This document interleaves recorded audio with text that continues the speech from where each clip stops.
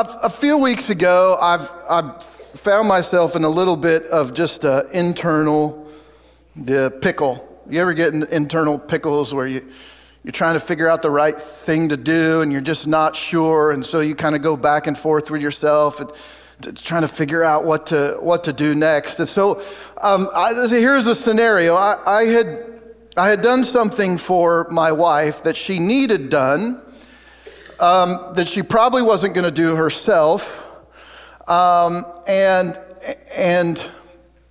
then she wasn't around. So noticed the windows on her car were really dirty, and so I cleaned them.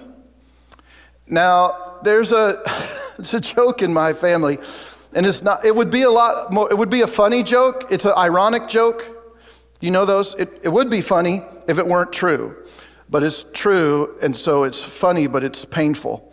Andrea just is not very observant. She just doesn't catch things all the time when they first. It's okay. It's okay. Like she told me it's okay if I gave you an example. I recently tore the ceiling out of the master bathroom because there was a leak somewhere up the stairs. So I tore the ceiling out of the master bathroom, and while I did that, I decided the floors needed to be redone in the master. It's not very big, and so the floors need to be redone. So I tore the ceiling out, and I put in new floors. Tristan, our daughter, was over at the house that weekend while I had done that job. Andrea, I think, was at a women's retreat. And she comes home, and so I go to Tristan, and I said, hey, what do you think Mom will see first? The fact that there's no ceiling in the bathroom, which is kind of a big deal, or that there's the new floors in the bathroom. What do you think she'll see first? And Tristan said, oh, she'll notice the ceiling first. And I said, because I've lived with her for almost 32 years, I said, I don't think she'll notice either of them. She came. I'll tell you, she noticed the floor on her second trip to the bathroom. And she's like, oh, you did the floor. And I said, honey, look up. And she's like, oh, my goodness. It was something about she's so close to the floor anyway. It's just hard to look up. I don't know. Anyway, you get the idea. She just misses some things. She's doing things. She's thinking about things. She just misses some things. So here I am. I clean the windows of her car. She did not expect that. She did not ask me to do that. I just noticed they were dirty, and so I took care of it. And then this internal struggle began because she is not observant. And if you are a guy, you know how important credit is in your relationship. And so I'm sitting down in the basement now. Andrea's back. She's working on some Trent stuff, and I'm sitting there, got the TV on, and in my mind, I'm thinking, processing this. Okay, if I tell her, then I get credit for that. If I don't tell her, she will never know that I did this. She'll never notice. I will never get credit, and then, so you can see the difficulty I was having. Do I tell her and get credit? Do I not tell her and not get credit? This is a big deal. And so I ask myself, thinking about this, I get down to this question. Corey, did you clean her windows because you love her and you noticed her windows were dirty and so you cleaned them for her? Or did you clean her windows because you wanted recognition and credit for cleaning her windows? So then I don't have to keep wrestling with this. All right, well, if I did it for her benefit, it doesn't matter if she knows or not, right? And if I just did it because I love her and I wanted to help her, it doesn't matter whether I get credit. If I did it to get the credit, then my act of service wasn't done because I love her. My act of service to her was done because I want her to love me. And so you see how this began to change here in my heart and my mind as I'm processing all this. Okay, what's going on? So apply this to your relationships with your spouse, with your kids, with your friends. This question: am I doing this because I love or because I want to be loved? And I think a lot of times our relationships, whether that's spouse or kids or family or coworkers or whatever, there's a lot of acts of service, of love things that we do, but we don't necessarily do them because we love the other person. We're doing them because we want the other person to love us, and that's an entirely different conversation. Those two things are not the same at all. So we're caught in this struggle. Now, we're in a series about money. So let's apply this thought to our giving. Am I giving financially to God because I love God and His church? Or do I give because I want God to notice and love me? Again, that kind of changes when we talk about giving to God, it kind of changes the way that happens. And so if I give so that God will notice me and bless me, so if I give whatever, service, money, whatever, if I give it to God so that He will notice and bless me, then I'm not actually giving to God. I'm giving in an attempt to manipulate God in order to get what I want. And in the church, in case you weren't aware of this, in the church we call that blessing. When God does something for me and I get a benefit from it and I like it and I enjoy it, we call that a blessing. And so when I give to God, am I giving because God, I love you and you've given to me and I appreciate that and I'm giving back to you some of what you've given to me because I love you? Or am I giving to say, hey God, notice me, look at me, bless me, care for me, meet all my needs, take care of things. And while it's actually impossible to use money to manipulate God, money does have the ability to manipulate others as well as ourselves. And we use money for that purpose all the time. If you're good, while we're in the store, I'll buy you something. We do that with Trent still. Look, if you're good, if you act happy and you don't get upset while we're in here, we'll get you a coloring book or something on the way out. We say to our children, we didn't say this to our children, but maybe you do. I'll give you $5 for every A that you get on your report card. And even when we give generously to organizations that we care about, there are often perks that come with our gift. Right? So even when we're giving to things that we're passionate about or we care about, there are often things that come back to us. So if you give to PBS, they'll send you a bag or some sort. I don't know, I heard that on TV that they will do that. If you give to a hospital, they might put your name up on the front of it. Or if you give to a project at your kid's school, they might put your name on a plaque on the wall or on a brick on the ground. And so we're in this place in society where even when we give generously to things we're passionate about and nonprofits, there are often kind of kickbacks that we get for that. And this idea, this process has infiltrated every aspect of our giving, including when we give to the church. If you walk through many churches today, especially churches that have been in existence for a while, 20, 30, 40, 50 plus years, if you walk through the building, if you pay attention, you will probably see little brass plaques on all kinds of different things. I've seen in church those little plaques on big communion tables. I've seen them on podiums.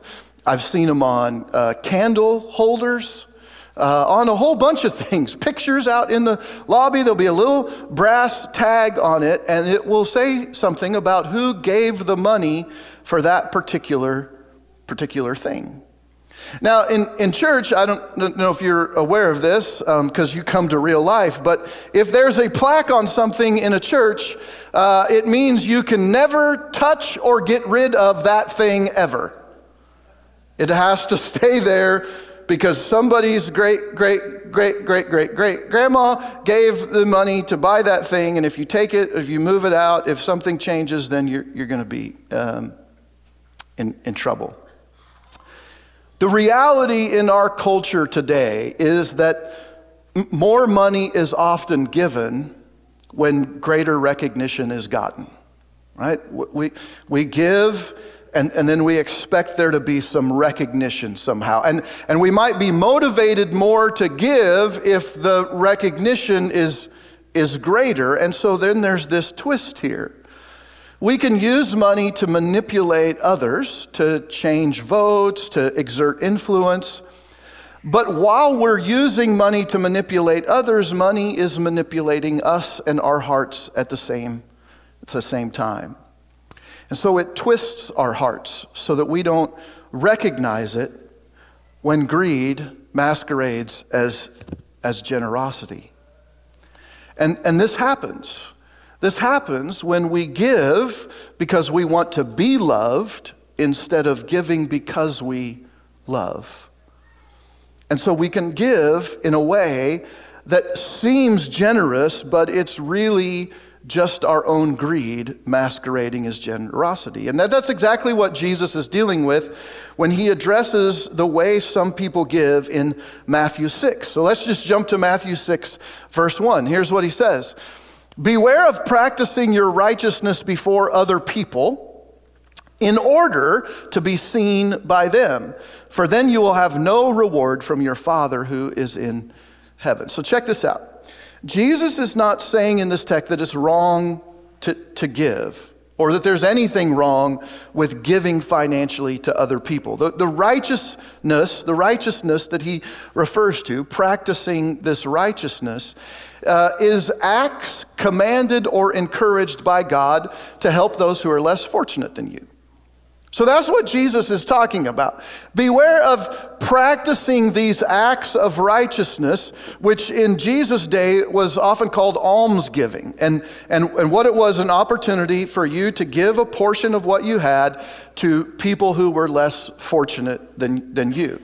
And there's a whole big process in the Old Testament to care for people who were needy, who were having a rough time, who were really struggling. In fact, a huge part of the 7th year debt canceling that we talked about last week when we kicked off the series, Deuteronomy 15, we talked about that. A huge part of that was just about being generous to people who were in difficult situations, so struggling in difficult situations.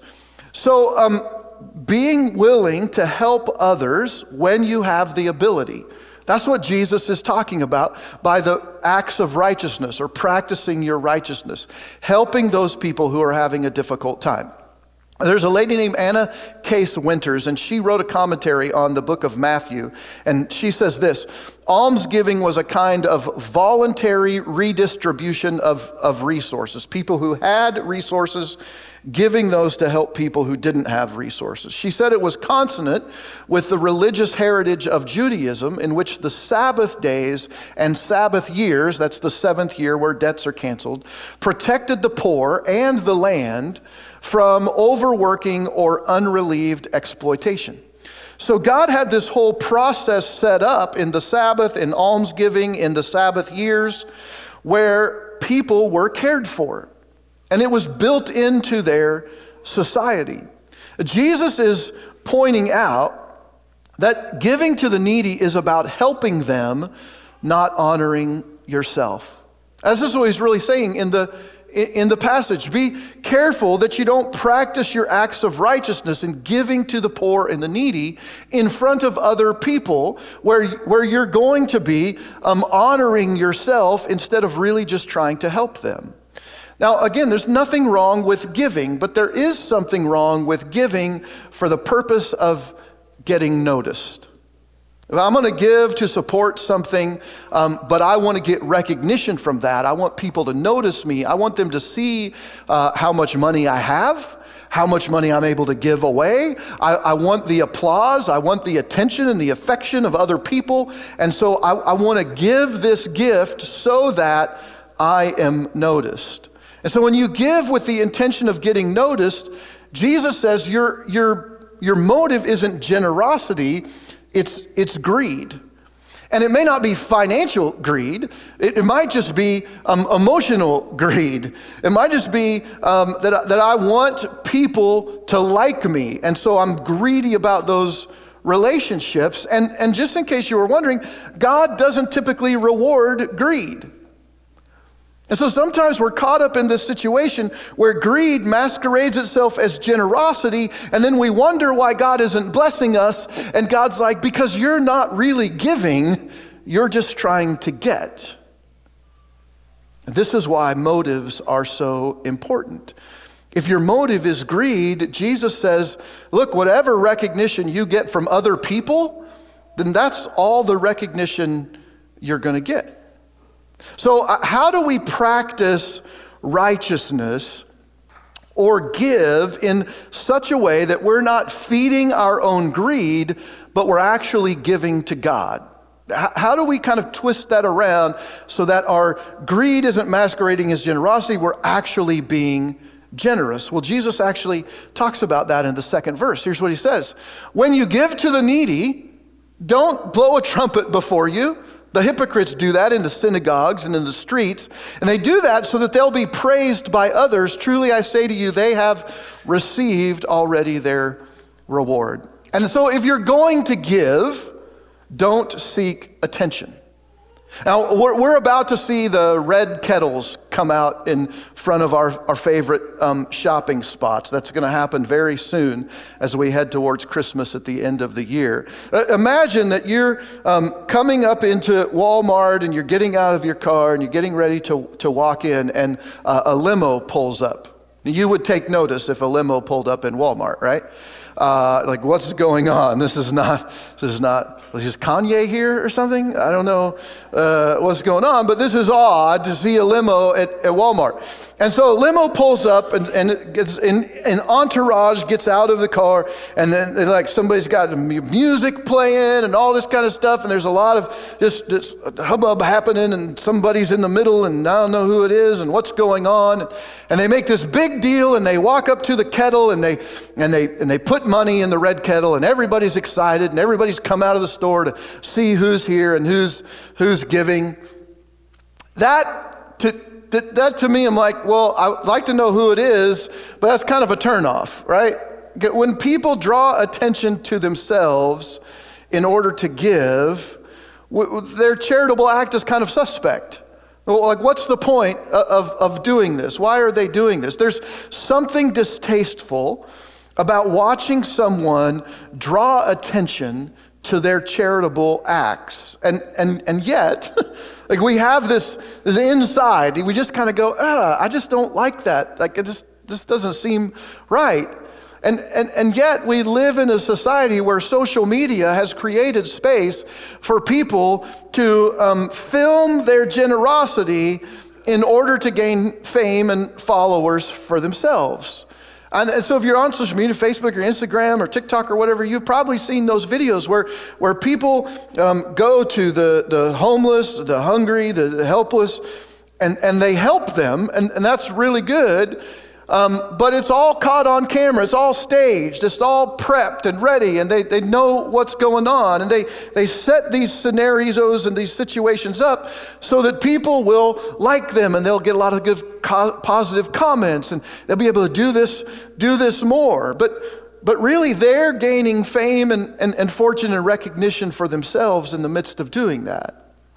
And so I don't think the text is saying that you can't encourage others to give by sharing that you also give. I don't think that's what Jesus is saying. Every so often, I share with you that communion talks or in messages that Andy and I give financially. We tithe to support the mission and ministry of Real Life. We do exactly what we ask you to do. We give to support this church. We believe in what Real Life is accomplishing, and we want to support it financially.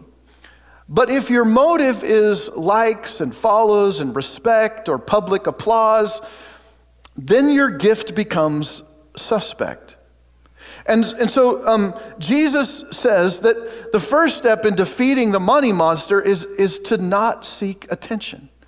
When you give, don't seek attention, especially from other people. Money has the ability to kind of shine a magnifying glass on our motives. And here's how it works. If you're making a donation, if you're being generous and you're giving to somebody and they don't recognize your gift and you get angry because they don't recognize your gift, then you got to wonder if maybe your motive has just been exposed. If you give not expecting to get anything, but because you care about the whatever's going on, whatever you're giving to, you care about it, you love God, you're giving to the church, and you don't expect to get anything back, that's a totally different story. And so there's nothing wrong with receiving thanks for a gift that you give. We do that here at Real Life. When somebody gives for the first time, we try and send them a note and say, hey, thanks. Like we recognize that you've given. We appreciate that you've given. We don't blow trumpets. We don't announce names. We don't do anything like that. We just send a little card and say, thank you. We want you to know that we know that you've given, and we appreciate that. But the danger comes when we draw attention to ourselves from those who are not receiving our gift. That's verse 1 of chapter 6. Jesus says that you're not supposed to perform your acts of righteousness to draw attention to yourself from the people around you. And so here's kind of what's going on. The giver that Jesus was talking about in Matthew chapter 6 is someone who is using their gift to the needy to gain attention and recognition from the prosperous. That's really what's happening. They're going out into public squares and into the synagogue where there's lots of people, and they're blowing trumpets, they're causing a scene, they're getting everybody to look at them so that they can make their gift to the needy in front of other people who aren't needy, so that their position or their power rises in the midst of that group. And so the gift is not given to help the needy person, but to bring honor to the person who's giving the gift. And Jesus says that's just wrong. Jesus addresses how we're to combat greed in giving in the next verse. Here's what he says. When you give to the needy, don't let your left hand know what your right hand is doing. There's been a lot of conversation about this text right here. And I just want to tell you that to drive his point home, Jesus uses hyperbole.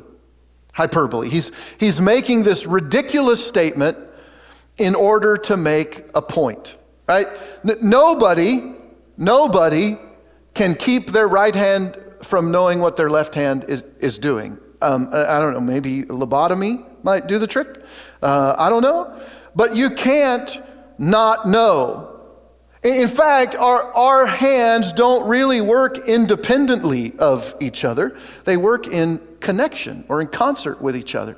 What one hand might be too weak to do, the other hand is able to help. And so we have this struggle. And Jesus is going, look, don't let your left hand know what your right hand is doing. And we're like, how in the world is that possible?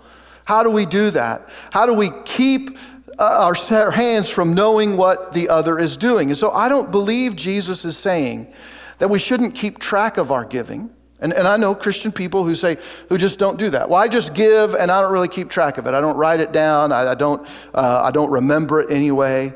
It doesn't mean, I don't think it means that we shouldn't report that on our taxes as a deduction that you can take for giving to a charitable organization.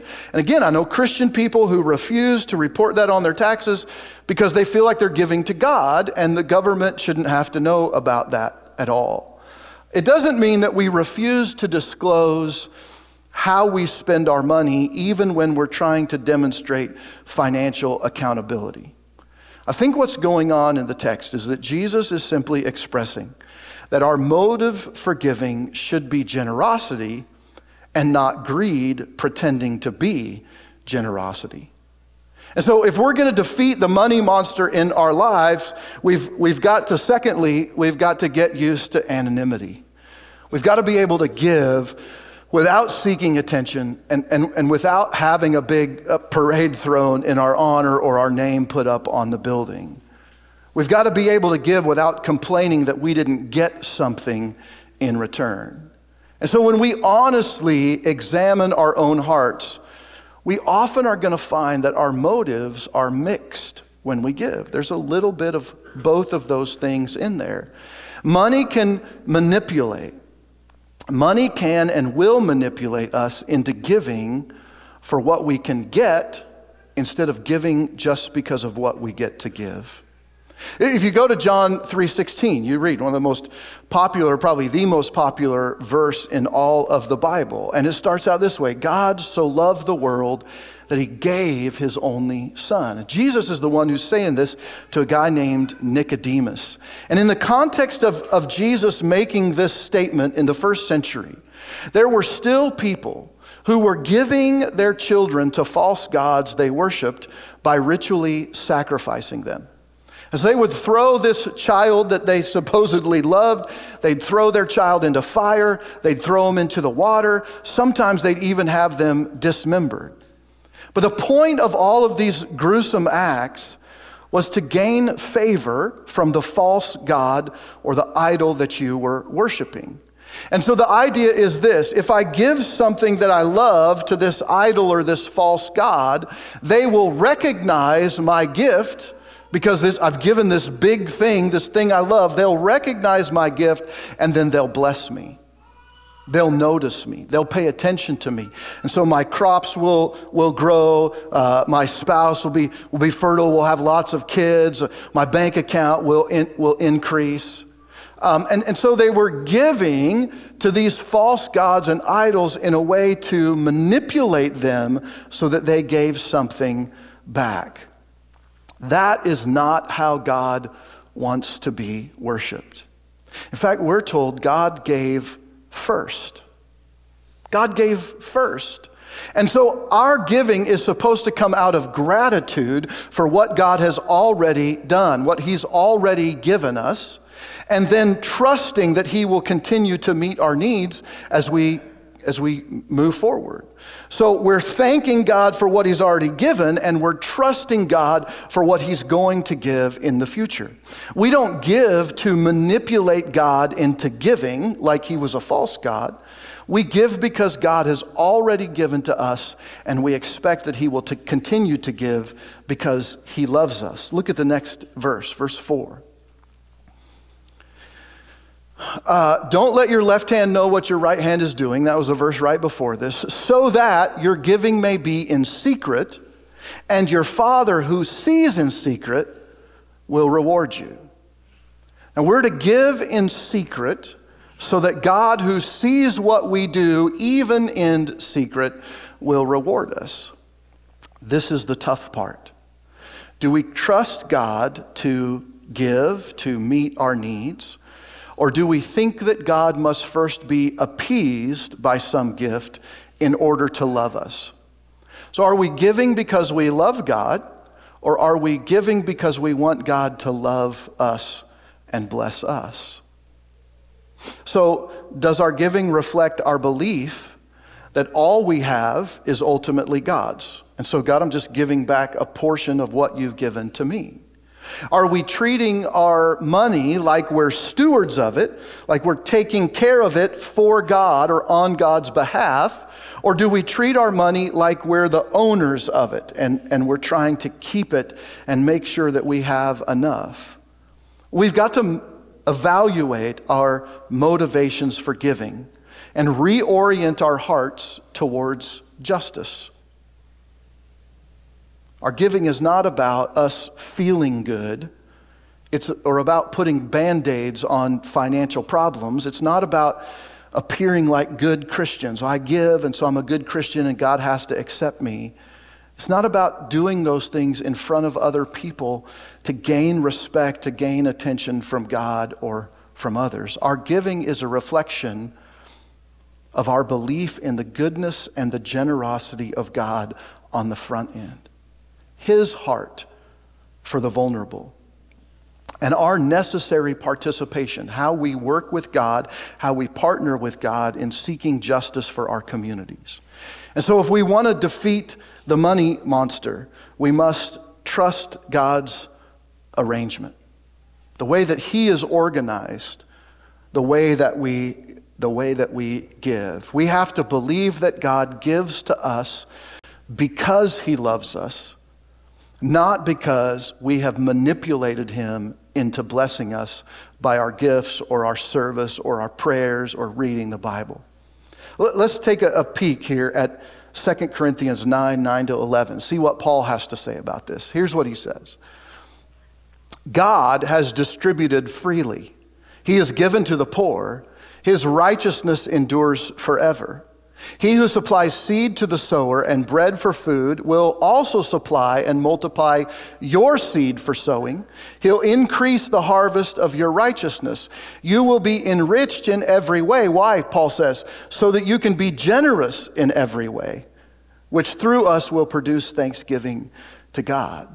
So Paul is saying this. Look, there's this arrangement that God has where he gives and then he expects us to give because of what he's given and because we trust him to continue to give. And as God gives to us, we will be enriched so that we can generously give in every way. This is how God works. He freely distributes his gifts among the people so that we can give. God gives expecting us to be generous. He doesn't expect us to give what we don't have, okay? God never asks us to give things that we don't have, but to give from what we do have, not to manipulate him into meeting our needs, but because he has already met our needs, and we trust him to continue to meet our needs in the future. See, giving, as we've been saying, is not about us. It's not about what we give. It's about the condition of our heart. It's about our motive and our trust in God to meet our needs. If we're going to defeat the money monster in our lives, we've got to give. We've got to give as God instructs, without worrying that we might not get credit for those things if we don't draw God's attention to our gift. We've got to give because we trust God, not because we're trying to get something from him, but because of what he's already given to us. We've got to ask the question, am I giving to God because I love him, because I'm grateful for what he's done or given to me, or am I giving to try to get him to love me and bless me and give me more? When we understand that God loves us, like period, end of sentence, there's nothing we can do to get more of God's love, to earn more of that, to get more of his attention, more of his blessing. Just by being, God loves you incredibly. Our giving is about trusting him. It's not about manipulating him. And when we begin to understand that, when we begin to really understand how much God loves us, how much he's given, then we'll begin to defeat the money monster and give with a heart full of generosity and not a heart full of greed. And that's the goal as we give, whether it's to church, to other nonprofits, to friends, to people we don't even know who just look like they could use a hand. We give those things because God has given to us and he's called us to be a generous people. Let's pray.